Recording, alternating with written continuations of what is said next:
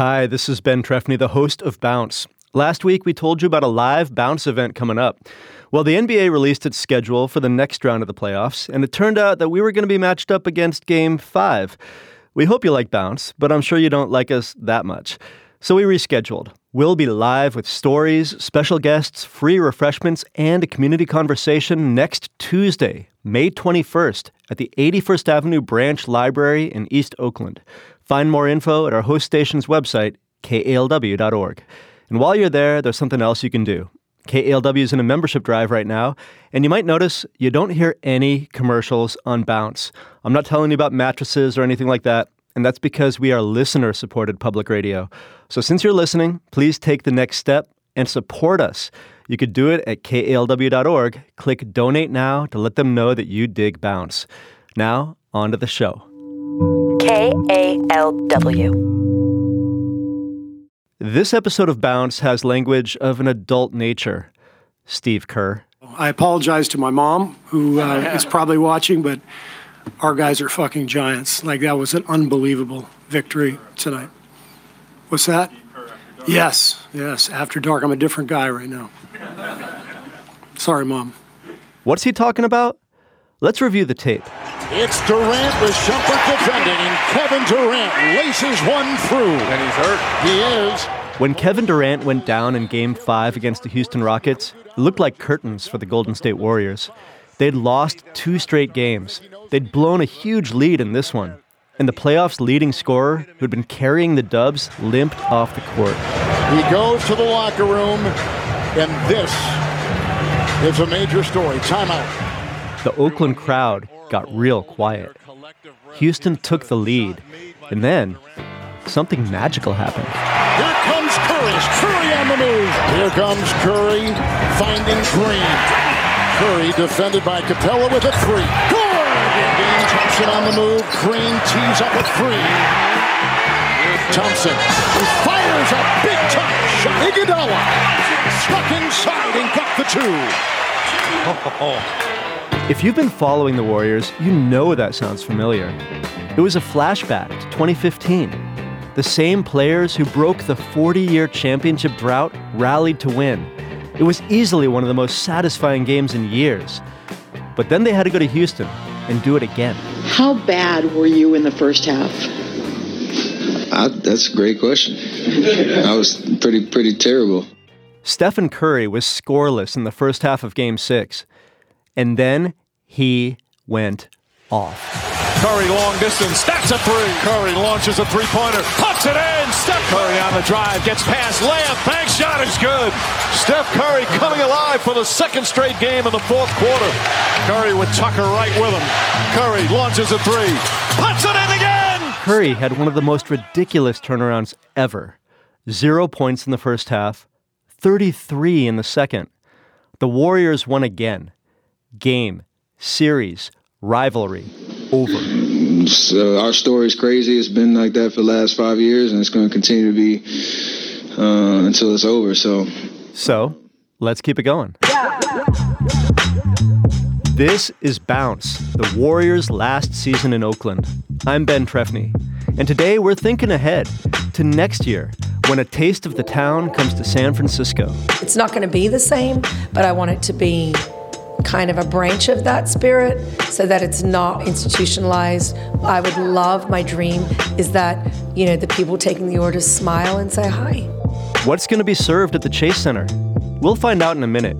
But first, let's go inside Oakland's Oracle Arena to hear from some of the current food service workers about what the Warriors mean to them.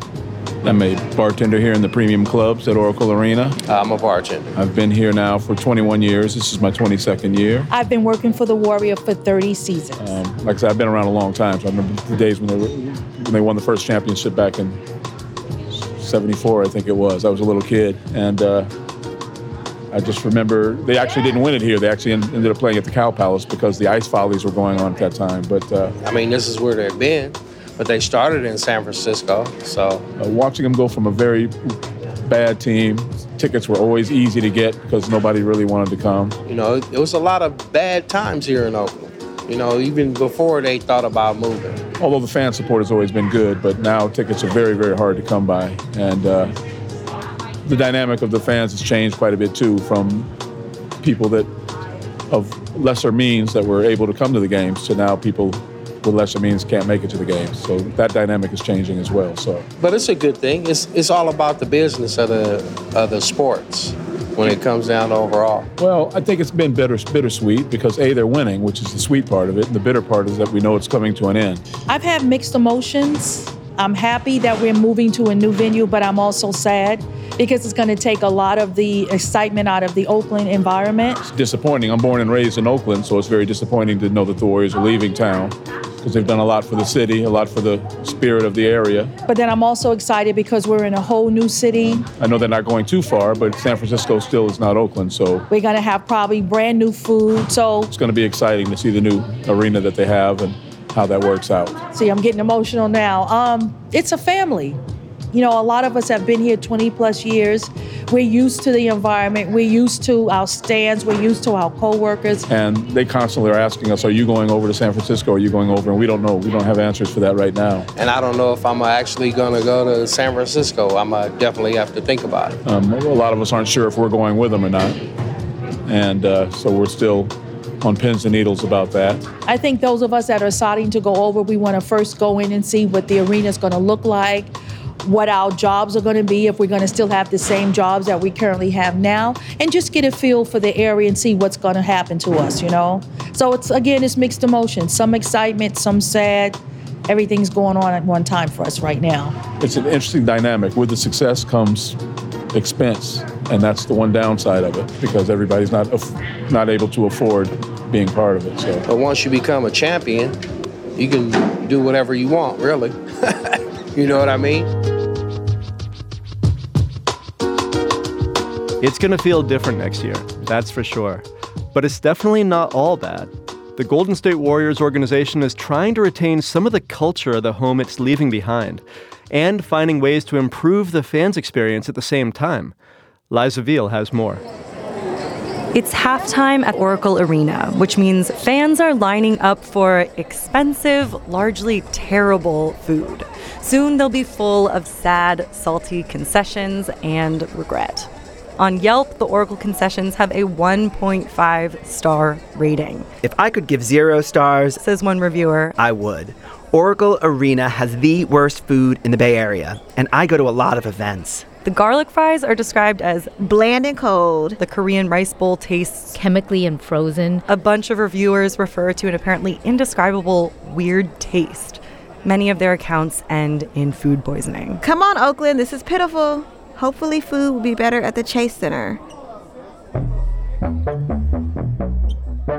Well, listener, guess what? It almost certainly will. The food vendor in charge of the new stadium is Bon Appetit Management Company, and they're doing things differently. They've invited a bunch of tried and true Bay Area food institutions to open branches at Chase, including Oakland's bake sale Betty. The hope is that the halftime crowd will feel more like this boy. I have a good feeling inside. Do you have a good feeling about the food you're about to eat? Yes. What is it? I don't know. It's easy to feel inexplicably good on this corner of Telegraph Avenue in Oakland, where everyone's waiting in line or dining on food from the tiny storefront known as Bake Sale Betty's. Miles Smith says he eats here at least once a week. It's just so simple. It's just one thing, you know, like if you come here, you know what you want. You want buttermilk fried chicken. You want it crispy on a bed of bright, herby jalapeno coleslaw on a soft bun. Everyone likes fried chicken. Who doesn't like fried chicken? Look at the diversity of people. I mean, look, it's beautiful. What Diane Young likes about this place is the character. The owner, whose name is actually not Betty, but Allison Barakat, and her staff create a real sense of familiarity. She talks to us. She loves kids. She brought her kid. She's got purple hair. And it's humble. They do a few things, and they do them well. It's small, but it's efficient. You know, they got a train going. They're open for 4 hours. They know their customers. It's awesome. Bake Sale Betty's was originally just baked goods, which she sold at farmers markets, until she met her future husband 17 years ago. He was at the Danville Farmers Market when I set up the first week, and we met there, fell in love, moved in together, teamed up, and grew the business. And now we have 3 kids and a dog. At the shop, Barakat works the sandwich station. It's elevated behind the registers so she and the other chefs can greet and chat with customers, which they do, a lot. I saw her and her staff give away more cookies than I could count. Am I good? You're good, Grandpa. See you later. Thank you. Now, I love to make someone's day. I really do. Not because I want them to go on social media and tell everyone, but because I want to make their day. Yeah. And I want them to say, wow, who does that? Yeah. No one does it. Yeah. I tell Barakat that my dad, who lives 10 minutes away, always thought he was her favorite customer because she gave him free stuff so often. Which he is. I don't know his name or who he is, but I can tell you right now, he's definitely my favorite customer. But this little storefront plans to respawn itself in a very different environment. One that wouldn't seem likely to nurture the pursuit of fine foods or the intimacy of this corner. It's the Chase Center. And over there, Betty's will have to be supersized while trying to somehow remain true to itself. Here is Chef Barakat. It's not going to be the same, but I want it to be kind of a branch of that spirit so that it's not institutionalized. I would love, my dream is that, the people taking the orders smile and say hi. Barakat was approached by Bon Appetit when the company was first putting together a bid to oversee food at the Warriors' new spot. The pitch was to serve the food of beloved, iconic local spots, like San Francisco's Taco-licious, Sam's Chowder House of Half Moon Bay, and in an homage to the Warriors' history, they wanted to revive Hall of Famer Nate Thurman's acclaimed Big Nate's Barbecue. That Oakland connection is also why Bon Appetit wanted to import Bake Sale Betty's to Chase. So we had to do a tasting, so Bon Appetit gathered us all together, and we had to present our food to the owners of the Warriors and the Chase folks. And after they did all the tastings, they said Bon Appetit got the contract. So that means we were included. Were you automatically into it, or what were your concerns initially? I wasn't at first. The first red flag was, are they going to want to use different ingredients that are cheaper? Because if that's the case, I don't want to be involved. But it wasn't the case. Barakat is very particular about the local, largely mom-and-pop suppliers of her ingredients. Everything from the olive oil to the parsley to the flour, which she assumed Bon Appetit would not stay faithful to. Because it's unheard of, typically, that in an arena setting that you would have that, because it's mass-produced, and that's not how we operate here. But the arena paired up with Bon Appetit specifically to get top-notch, locally sourced cuisine. They agreed to replicate everything about the ingredients and production of the food. And so I was all in at that point. There will be 4 Bake Sale Betty concession stands at the Chase Center.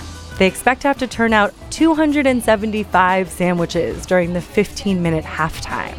That's how much they do in an hour at this shop. So I got my work cut out for me logistically. But luckily, the operations will all be run by Bon Appetit.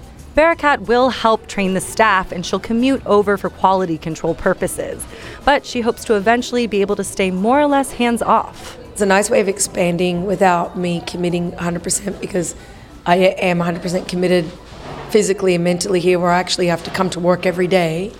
But at Chase Center, there'll be more assistance. So if somebody calls in sick, I'm not the person covering them, which is what happens now. So that will be nice.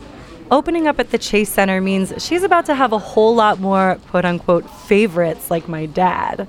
But what I want to know is, will the Chase deal make her rich? I have no clue about that, because we don't have any projections. So right now it's kind of like, how long's a piece of string? Yeah, there's no answer right now. She says the institutional support means she has a much better shot at profitability than most restaurants do.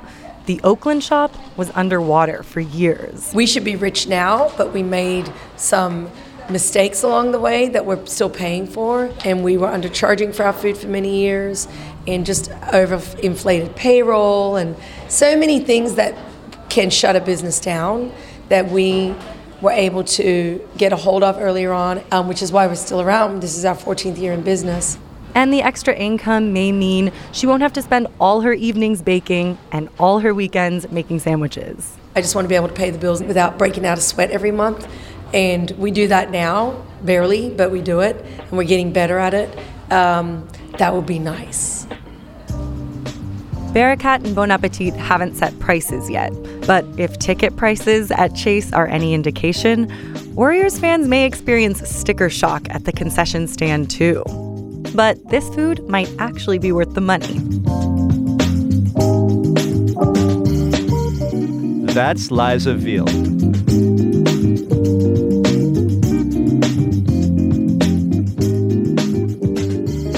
Next time on Bounce. There are so many storylines in this round of the playoffs.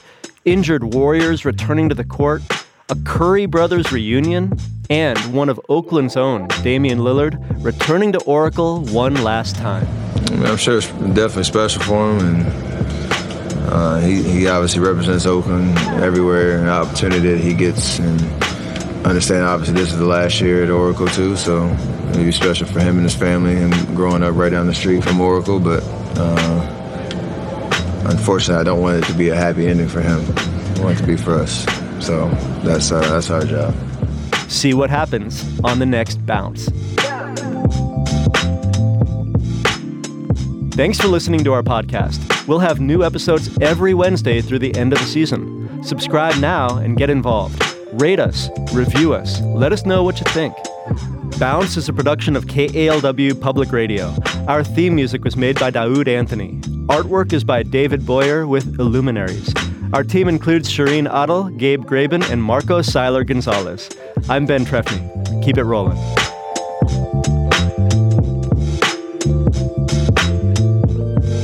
Coach, you called your team effing giants after the last win. What would you call them now and speak on their performance? Just giants. Yeah. I'm not going to swear tonight.